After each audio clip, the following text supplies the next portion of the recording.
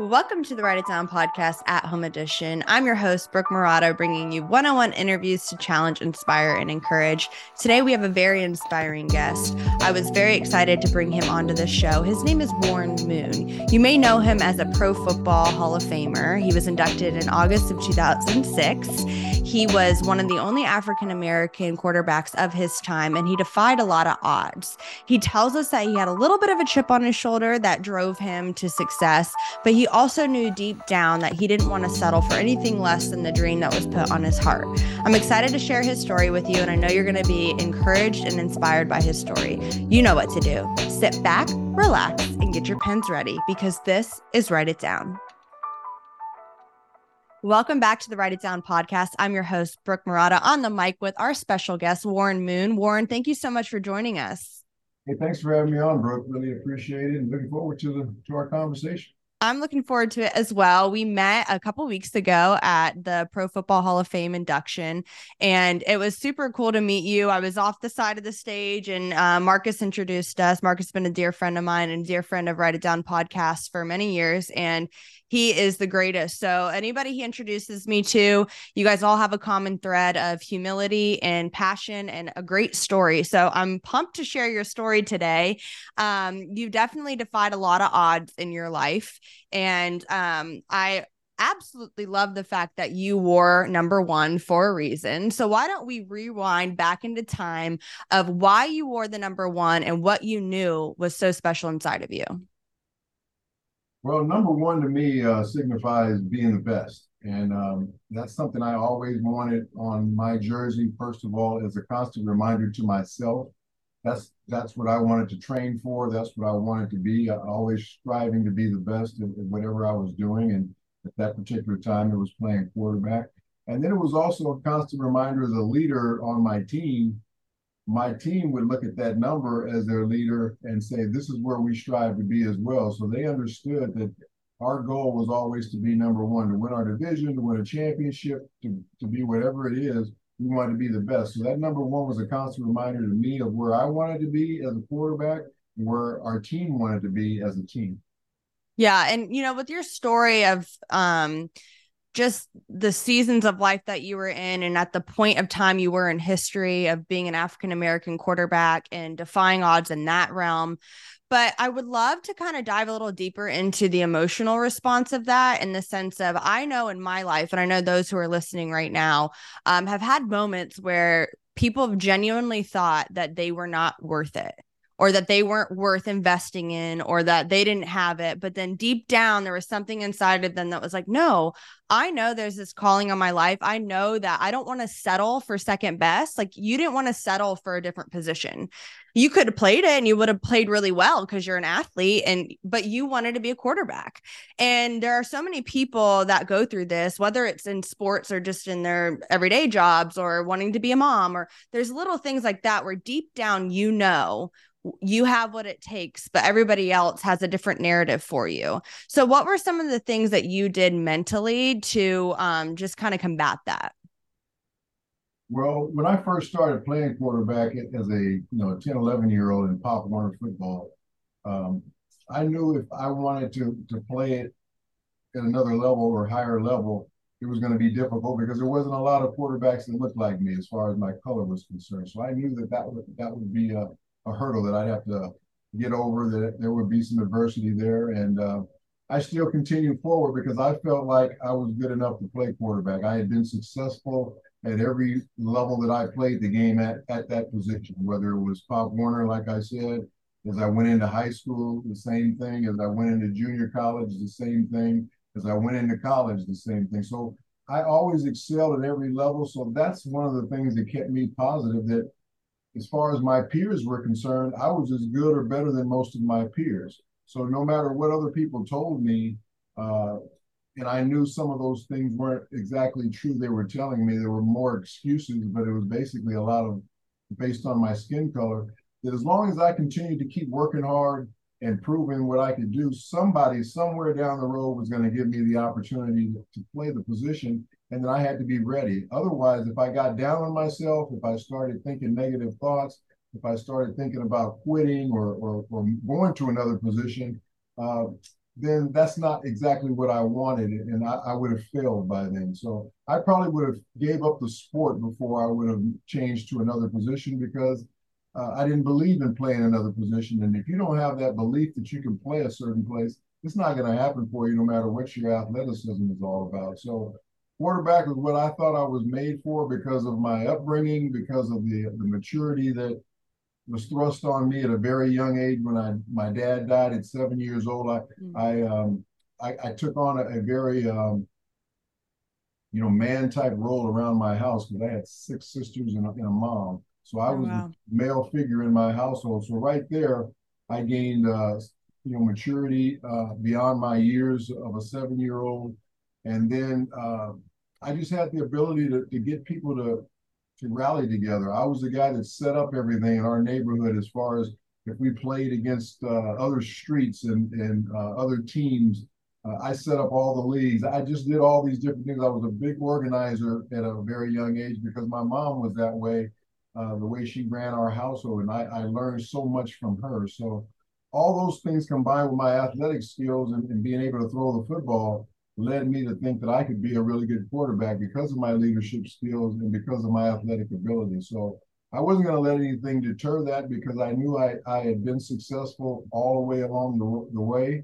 And I wasn't going to get all the way to the end once I got out of college and say, okay, I'm going to give in now and go and play something else. Yeah. I mean, leadership was definitely thrusted upon you in life. But something that you said that really caught my attention through that answer was you said you wanted to be ready when like the opportunity presented itself. And I love that because that's honestly like that faith, that belief that like what you have inside of you, like you might as well prepare for it. Right. And so Right. I really love that because instead of, succumbing to what people were saying or settling, like that's like probably one of my biggest pet peeves and fears, that this a healthy fear I have in life is settling, like for anything less than what I feel like is my purpose or whatever. And I love that because that's so inspiring what you said about being prepared. Like at some point someone's going to have to give you an opportunity, Right. like whether it's the opportunity you thought it was going to be or a different door that was going to open for that, dream come true. And I love that you were like, no, I needed to like get ready. And so fast forward into your career, you had a different door open for you for football with the CFL before you went into the NFL. So at any point did you feel like you were going into a league that was second best? Like, did you have hierarchy in your head? Was the NFL the goal, or were you just content to keep playing football? Well, it had happened prior to that, coming out of high school. I'm a high school all city quarterback, player of the year in my conference, all these different things that I had the accolades in order to deserve the opportunity to play major college football. And none of the major colleges that I wanted to play for that really threw the football wanted to recruit me. So uh, I had to go to junior college for a year. And that's something that I didn't want to do. So when you go from high school to junior college, you feel like you're going to a lesser league right there, as opposed to going to an NCAA school. So I had been through that before, coming out of high school to have to go to junior college in order to get that major college scholarship. So I had been through that. So when I had the opportunity to play in Canada and play quarterback, same thing. I knew that I could play quarterback. I was going to go play whoever was going to give me that opportunity. Junior college was going to give me that opportunity to play it. And I went there and I excelled, and I made sure I prepared myself for when that opportunity did come to play major college football, and it came along after that first year of junior college. So uh, that was my mentality always, and I think again I learned a lot of that from my mom. When my dad died, my mom was basically a mom at that time, but she went back to school and became a RN nurse, and Oh, wow. and prepared herself to get ready to be successful so she could take care of her family. So I learned a lot from watching her in that realm. She didn't give up on life. She didn't say, "Woe is me. I've got 5, 6 kids here, and what am I going to do with no husband around?" She didn't do that. She went and prepared herself, and still was able to take care of her family and move on. So so much of what I learned was from her, and that's why I could just kept plugging along, because a lot of my motivation was to see the sacrifices that she made for me. I one day wanted to be able to return that, and the only way to be able to return that was to be successful in my life, whether it was be a professional football player or get my education in college and go on and be successful in business or whatever it is I wanted to do. At that particular time, I wanted to go to law school if football didn't work out for me, but um, that was my mindset, and I wasn't going to let anything change it. Yeah. And I was very confident. I was very cocky. I was very, I don't know, confident and cocky are two really good words to Ambitious. and very stubborn. Stubborn Yeah. is a good word that really signified me during those days. I wasn't going to let anybody tell me that I couldn't do something, Yeah. uh, especially if I'm watching myself do those things against the best of the best in that particular era of my life. So um, that's just kept me moving forward. Yeah. Well, what were relationships like in those days? Like, did you have a core group of friends that believed in you? Was it, were people only friends with you when you had success? What was that life like for you? Yeah, I definitely had my family support. My mom was a big supporter of mine. Having your mother sitting up in the stands watching you play, there's nothing better than that. And you want to impress her. You want to play your best all the time. You don't want to let her down. But I also had, different coaches that were in my corner that believed to be my high school coach who as a junior saw me working out in the offseason and said, "You're going to be my varsity starting quarterback next year." Given the fact that as a sophomore, the freshman coach didn't want me to play. He didn't play me at all. I was a third string quarterback, believe it or not, on the sophomore team, Mm. and I was discouraged from that. But when your varsity coach comes up and says you're going to be my starter next year, that gives you a lot of encouragement, and that makes you just want to go out and run through a wall for him to show him that he's not wrong in the decision that he's making. So I had different people along the way that really believed in me. And my college coach, Don James, when he recruited me to the University of Washington, he told me that he thought I could play major college football and he wanted me to be his quarterback. And those types of things really give you inspiration and give you motivation, especially coming up during a time where a lot of people didn't want to play you as a quarterback, even though they thought you were good enough, but because of the color of your skin, weren't going to play you in that position. Yeah. So you've gone through this adversity and you say you're cocky, you're confident, you're stubborn. And I love that because you need to have a little bit of that edge to you when people keep telling you the opposite of your dream or the opposite of what you feel like you were on this earth to do and the gifts that you've been given. And so I love that you didn't back down towards that.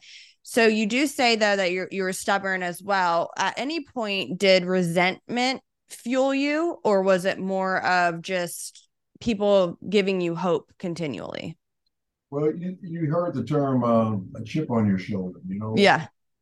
I probably had a boulder on my shoulder most of the different stops that I went through, and Yeah. it was more about proving other people wrong, but not rubbing it in their face by proving them wrong, right? Yeah. Just showing them on the field what you could do, but you don't have to say anything about it. You don't have to boast about it. Let your play Speak be for your itself. loudest talker, and that's what I did. So I use that as motivation, not only at those different levels of going from college, I mean high school to junior college to the pros, going to Canada. Even once I got into the NFL, I continued that. Um, Even after I became a very successful quarterback in the NFL, I used that every year as motivation for me that I wasn't going to let myself um, love myself too much. That I could still improve. I could get better in a lot of different places. So I continued to have that chip. And anytime you heard something negative from anybody out there, it gave you even more inspiration and more motivation to go out there and be better.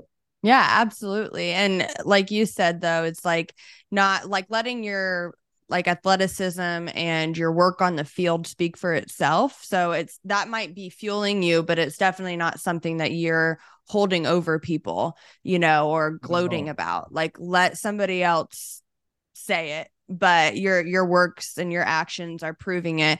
Let's flash forward to Pro Football Hall of Fame where we met. Did you ever think that you would have been inducted into the Pro Football Hall of Fame? I think if you asked 100 players if they thought they were going to be a Hall of Famer when they were going into the league, probably 98 of them would have said no. You know, that's just not even something you think about when you go into the National Football League, being a Hall of Famer. You want to first of all try and make a team, and then Yeah, you want yeah. and then you want to be a contributor, and then at some point you want to be an All Pro, and then you maybe aspire, depending on the position you play, to maybe be an MVP. But all these things happen over a period of time as you progress and improve in the league. But even then, Hall of Famers are looked at as like gods. These are the best of the best that have ever played this game. And I remember when I came into the Pro Football Hall of Fame, there was only 200 and I think 20 guys in the Pro Football Hall of Fame at that time. And you're talking about out of 25,000 football players That's that crazy. played pro football. Yeah. So for you to be there, and even be considered for it over those first 5 years after you retire, it is an honor in itself. So no, did I think I was going to ever be a Pro Football Hall of Famer, especially after spending my first 6 years of my career in the Canadian Football League and then coming back to the NFL? No, I never even thought of that. My biggest motivation coming back into the NFL was because so many people told me that I could not do it, or so many people told my agent that I could not play quarterback. I wanted to prove to myself that I could play with the best players in the world. And that was my biggest motivation. I could have stayed in Canada my whole career and had a great career up there, made a ton of money. I would have been as big as you can get in the country of Canada, doing endorsements or whatever it might have been, because I really enjoyed myself up there. We won Right. 5 championships my first 5 years up there. I was on top of the world, but in the back of my mind, there was this burning uh, it was almost like a burning curiosity to Mm-hmm. play with these guys. Because I Yep. watch the games on TV, and I'm like, I could be doing what this guy is doing right here. I could be playing like this quarterback right here. But until you actually do it, until you actually play against the best, you don't know where you stand up against that. So that's the reason why I really came back to the NFL to play, just to see if I was good enough to play with the best. Yeah, I love that mentality because again, this can transcend into anything in whoever's listening. And there's that, like you were saying, that like burning curiosity. It's like there's this part of you that's like, okay, this is great, but I want excellent. And that's not to like create comparisons like those that are succeeding, in other areas or in places that you don't want to be. It's not putting notches, but in your heart and in your mind, you're like, wait, there's more. And I know I can do this. And so that's why it was probably another level of the feeling of surreal is when you're getting inducted in the Pro Football Hall of Fame. It was like, man, if you would have stayed, like you said, you would have had a great time, in Canada and with endorsements, and you would have made money and you would have, still had like a level of satisfaction, but it wouldn't be like full throttle. Right. And, I feel the same way in my life with certain things. Like, I live in a small town where, a lot of people get married to their high school or college sweetheart and they have kids and they buy a house, and all those things are great. Like they're awesome. But definitely there's more curiosity in me than that. Right. Like there's that, and that's great. But Right. in my mind and the way that God's wired me, there's like, okay, but there's something else.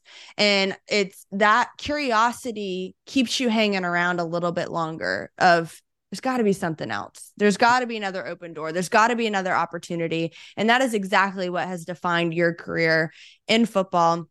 And like I said, we met at the Pro Football Hall of Fame. So how has it changed? How has the experience? That was my first time going to Canton. So how has that changed since you were inducted? Well, first of all, it's grown.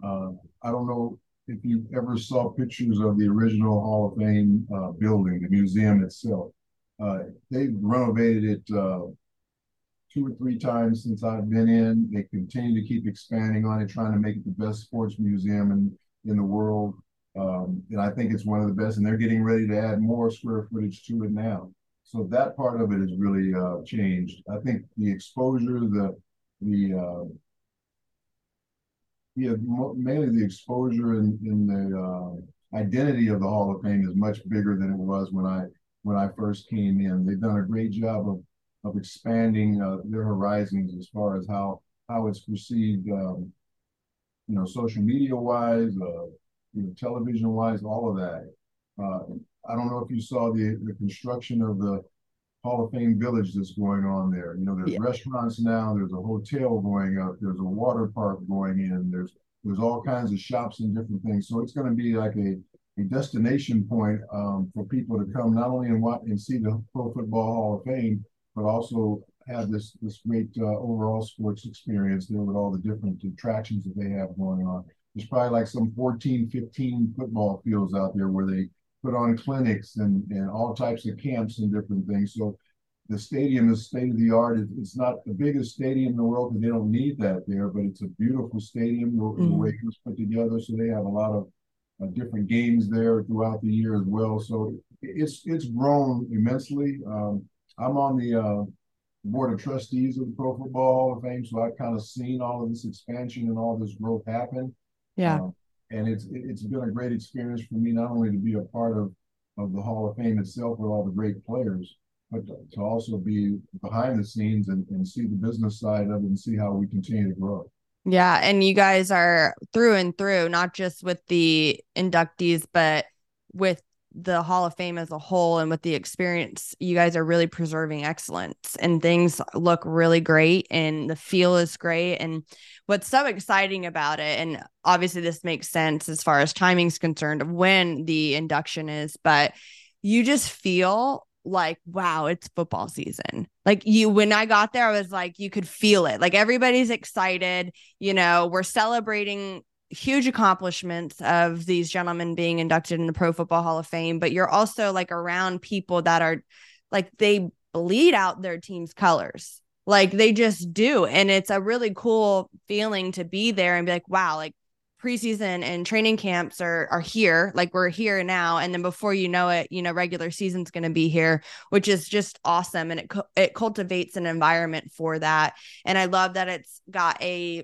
family atmosphere where you can bring anyone there to experience it, and it's going to be for sure a core memory for some young people growing up. And I do think it's going to preserve just people wanting to be a part of the NFL. Like the NFL is obviously, there's only a select few people in the world that play in the NFL, and there's select few people that make it into the Pro Football Hall of Fame. We're going to take a quick break to discuss Write It Down's brand new website. You can head over to widpod.com, widpod.com, and see all the goods. You'll notice a banner at the top of the page that says Learn More. If you click that link, it'll show you how you can support Write It Down. P.S. My favorite part about the website is the Wid Wall, which is a collection of all the Write It Downs from the show. This podcast is made possible by the 1513 Network, so show the network some love and support by listening to their other shows. If not, just stick with Write It Down, because I'm the coolest, the realest, the illest. Now, back to the show. But over the course of the years, like fandom will always be there. Like, I met people there that have been watching sports far before I was ever even born, and just their heartbeat. But then you can look to the right and see a little kid, with their hat on, that's just so excited to be around greatness. And it gives them something to aim for, whether it's in football or in something else. And so I really loved that aspect of the Pro Football Hall of Fame. Who in the league now playing in the NFL remind you of yourself? Like, oh, I see myself in that player. Is there anyone that you can point to? Wow.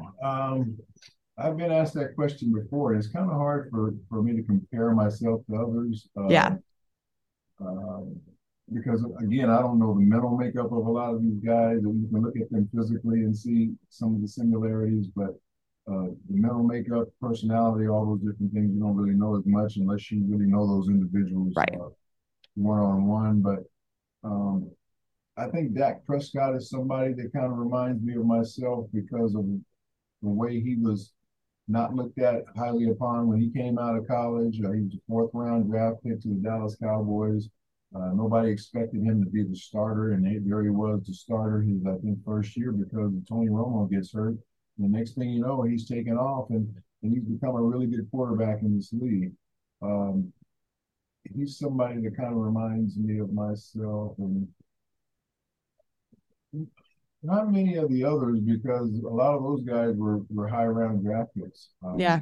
or we didn't have the same body makeup, chemistry, and things like that.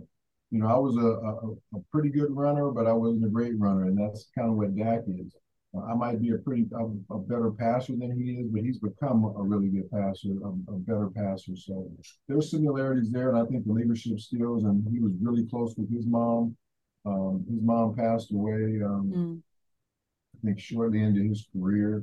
And I think he grew up without a dad, so he came from a single family, I mean, a single mom home. So there's a lot of similarities in that, and I think those are the things that I kind of grab onto. Yeah, absolutely. And he is exquisite. I mean, he definitely has that grit to him. And I mean, watching him play is great. I also got to see him at the like Super Bowl down in Miami when I went down there at Rich Eisen's show. And I mean, he's got stature Yeah. too, for sure. He definitely has that. And so I'm definitely with you on that. How much do you think like a franchise has to play in cultivating a player's greatness? Like, do you think it is more the athletic ability of a player, or the franchise pours into you enough to make you excellent? Like, would you have done better in a different franchise? Would Dak do better in a different franchise? How much does it play with your role? Well, I think it plays a lot because the quarterback is only as good as the people he's surrounded by because he can't do it by himself. He relies on, a great offensive line to block for him. He relies on good receivers in order to make plays for him, to make his job a little bit easier. And we've seen a lot of really good quarterbacks that come out of college or whatever and went to the wrong organization that didn't put the resources around him to make him successful. And that kid becomes, a bust, basically. A lot of times they lose their confidence, they get beat up very early in their career. They're never able to bounce back from that. So yes, the organization has a lot to do with it. And with Dallas, with Dak and Dallas, Dallas has done a great job of putting really good players around Dak and a really good defense. So he's had all the things that it takes to be successful. But yeah, an organization has to be willing to put the resources around a quarterback in order to make that quarterback's job a lot easier. Yeah.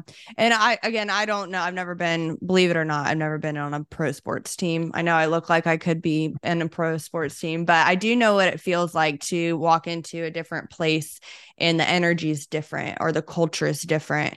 And so, how would you describe even the culture of certain teams? Like, I have a friend that's in the NBA, and it's like when you're traded, you literally can walk into a locker room and it feel different from where you were 3 weeks ago. So how would you say that's the same way in the NFL? Well, yeah, culture has a lot to do with the success of a football team. It's not all about talent, but you definitely have to have talented players. But you also have to have a culture that it starts from the top and works its way down. So ownership is a big part of that. How committed are they to the team, or is this just something that's a plaything to them, something that Yeah. they can just entertain their friends with on the weekend and say, I own a professional football Throw their team, money at. Right. or do they really want to win? Do they take an active role in it? And then it trickles down to the president and the general manager, the guy who's picking the players, and then the coaching staff. All those people have to be working in unison together, being on the same page, having the same goals.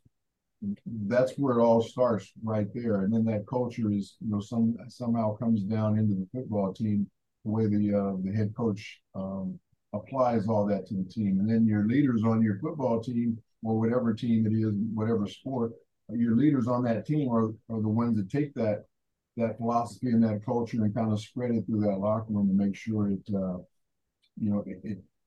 transpires to everybody. So it's when you hear that term, it takes a village to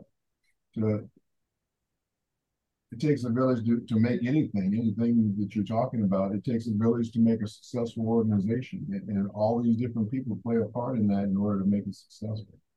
Is there anyone in the league that got under your skin, whether a teammate or an opponent that got under your skin, but then you became fond of them after you were done playing? Wow. Nobody that did it on a consistent basis. I remember my only, kind of fight I had during my career was with a guy by the name of Derek Thomas, who's not alive now. He passed away Mm, later, um, after a car accident and paralysis and all that. But goodness. he was a really, really good player that came into the league, and we got into a little scuffle in the game because I thought he hit me late after a play was over, and next thing you know, maybe two off seasons later, he's coming to me in Houston, and we shook hands and made up after that play was over and all of that because he Yeah. wasn't a bad guy. But 2 years later, he's coming to me in Houston to try and shadow me to see how I ran my foundation because I started a foundation in Houston called the Crescent Moon Foundation, and he wanted to know, how I put it together. And so he shadowed me for a couple of days just to see, how my operation ran. So we became very, very good friends, and he started his foundation called the Third Long Foundation, which is still going today, even though he's Wow. not with us anymore. But that just shows that you can get into an altercation with a guy and have a fist fight, and all of a sudden, the next thing you know, you're two really close friends down the road. So that would be one guy that I had some type of altercation with, but it Yeah. was a very positive experience. Yeah. Sometimes it's like just getting cooled off to see who a person really is. Football is a very heated, very very physical game, and tempers do flare, and those things do happen from time to time. And it doesn't happen much with me because I'm a very very mild mannered, low tempered guy, but I do have a fire that I play with that a lot of people don't understand. Oh, of course. And in the league today, even just in my time of watching football, there's a lot of hot tempers, which makes for a great, game. It makes for, entertaining. But I always wonder after some of those fights, I'm like, are these people friends in real life later? Or like, do they go grab a drink and they're like, hey, sorry about that, just A got, lot of times they do. A lot of yeah, times they do. And a lot of times their friends are there that these things happen with. And just like it happens with teammates, teammates get into fights all the time. I don't know if you've been watching around the NFL right now. After you get a couple of weeks into camp of beating up on your same guys every day, guys get a little bit testy as they get into training camp. It's hot. They don't want somebody giving them an extra push after a play is over or whatever. They get annoyed by it. Next thing you know, there's a brawl going on. So yeah. it happens, but we do have arguments in families, and families do argue, but they do make up as well because they love each other deep down inside. Yeah, and there's a bigger goal at the end of it. We were just at the Miami Dolphins training camp, and I believe it was like 104, 105 degrees outside. Walk outside, and even the wind was hot.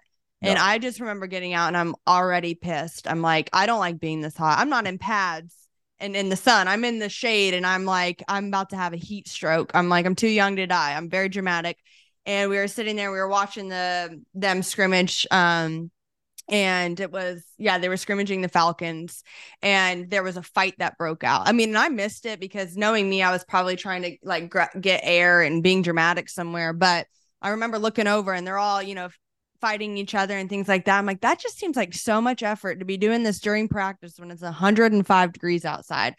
And they ended up calling the practice early. They all went inside into the complex because I think they were all like they ended training camp, well, for the people on the outside like 30 minutes early. And I was like, they're probably in there just like someone's going to get actually hurt in this heat. So a lot of, again, a lot of egos, there's a lot of, outside, factors that can change a mood. So then when you're playing in a real game and there's a 300-pound man coming and take you out and you're already a little tweaked in the ankle, or, you're upset with your coach or whatever, there's so many things that can happen. But like I said, I was always curious to see if people really are just friends afterwards. And so it seems like they are.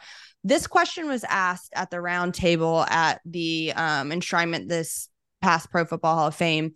Who in the NFL or who had played in the NFL should be in the Hall of Fame that's not yet? Who do you think should be inducted? There's a ton of guys, and I don't want to get into singling out one or two guys, but every year when you get through the Hall of Fame voting, and you get down to the final maybe 15 guys, because they narrow it down from so many to so many to down to the final 15. And once that final 15 happens, uh, that's when they pick the final five guys from there. So if you ever get down to that final 15, you're usually going to make the Hall of Fame at some point. Some point, right? Depends on when. Matter of time. So anybody who wants to look on a list and see those final 15 guys of this year can say, okay, these guys will probably get in at some point, because that's usually kind of how it works. And I try and tell guys that go through this process and maybe don't get selected that particular year, or they're down and out about it. I just tell them, I try and make them feel confident that you're on the final list. And at some point you're going to get in. I don't know when that's going to be, but just kind of stay patient, because you're one of the best to ever play the game. That's why you've made it this far. Right. And you guys have all learned the art of being patient and knowing that just because a door doesn't open for you immediately doesn't mean it won't later. And so I'm a very good prospect of that. That's happened to me so many different times. But when I went into Pro Football Hall of Fame, I went in on my first ballot. So I was wow. I didn't have to wait, and I thought for sure I was going to have to wait. You were prepared. I've had to wait on everything else that I've gotten in my life, but that's what made it such a big shock for me and such an emotional experience for me.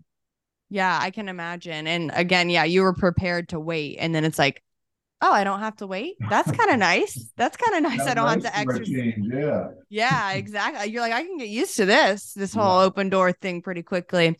Well, Warren, we are getting closer to the end of our show. I like to ask a few rapid fire questions, a little less. I mean, I say they're a little less mentally challenging, but sometimes I ask them and I'm like, maybe nobody's ever thought this. And then we'll get to write it down. So our first one is, on average, it takes 4 to 5 hours to run a marathon. Okay, that's a long time. Would you rather 4 to 5 hours? Yes. I ran the Chicago Marathon last year in 4 hours and 7 minutes. But there are people that are like straight up doing it in 2. But like for the average person, probably good 4 or 5 hours. So would you rather run for 4 hours straight or do burpees for 4 hours straight? Oh, much rather run. I wouldn't want to do burpees for 20 minutes. I wouldn't either, but some people, some of the hardest things you ever want to do. Whenever we had to do those in football, I thought it was punishment. Yeah, the fatigue. Did you have to do them wearing pads? Yes. Oh, I can only imagine. Okay, what is your favorite TV series that you've ever binged? Favorite TV? God, these are so. There are some good ones. You can shout out a couple. Most people are looking for recommendations anyways. I used to love watching Good Times. It was the African American sitcom way back in the day. The Jeffersons, another one. Sanford and Son, another one. Of course, Friends is another one. Everybody really was into Seinfeld. I never was really into Seinfeld as much, but I did like Friends, and I did like Cheers. Okay, I love Friends. I'm watching it consecutively now. I mean, I've seen it over the years or whatever, but I've been like watching it in order. Something else I'm watching in order, which leads me to my next question, is I'm doing a Marvel-thon and I'm watching it in timeline order. Are you a Marvel or a DC fan? I'm neither. Okay. Never gotten into the comic book strips or the big time. My son was, and I've gone to a lot of those movies with my son because he was 16 years old. So whenever we went to the movies, it was either to see one of those superhero type movies. I like Spider-Man and I like Batman, but I wasn't a huge comic book guy. Okay. So you like one from each. You like Batman and Spider-Man. So you got a little Marvel and DC in there. What was the name of your first pet? The name of my first pet was a dog, a little poodle named Mitzi. Mitzi. You would think with these questions I'm asking you, if I'm doing like figuring out your password for something, these are normally questions that you're like, what's your mother's maiden name? What's the name of your first pet? Yeah, and that's what you have to try and remember somehow. And then you're like, wait a second. For some reason you come back and put that same information in there when they ask for it, and they say that's not correct. I'm like, that was the only dog I had. That was the only, yeah, literally. There's no other name my mom went by, and before she married that was my first pet. I'm sorry, there's no other pet. I love it. Well, Warren, we are at that point of the show where I ask each guest, give the audience something to write down. What is your write it down? My write it down is the title of a book that I wrote about 15 years ago, and it was basically based on my career and my journey, and I always went by that as I went through my career. It was called "Never Give Up on Your Dream," and that's what I never did in my life, because I had a dream to play in the National Football League as a young kid, and I never gave up on that dream. And that's what I titled my book as, and that's something that I live by, and I try and tell young people, whatever your dream is, whatever your goal is, never give up on that dream.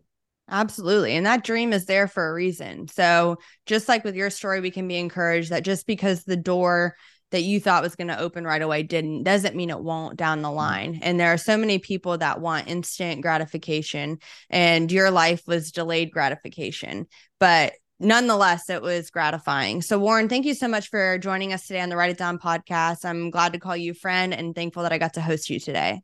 Well, thank you very much for having me, Brooke. Really appreciate it. Really enjoyed the conversation. And good luck to you with your show as you go down the road. Thank you so much. All right.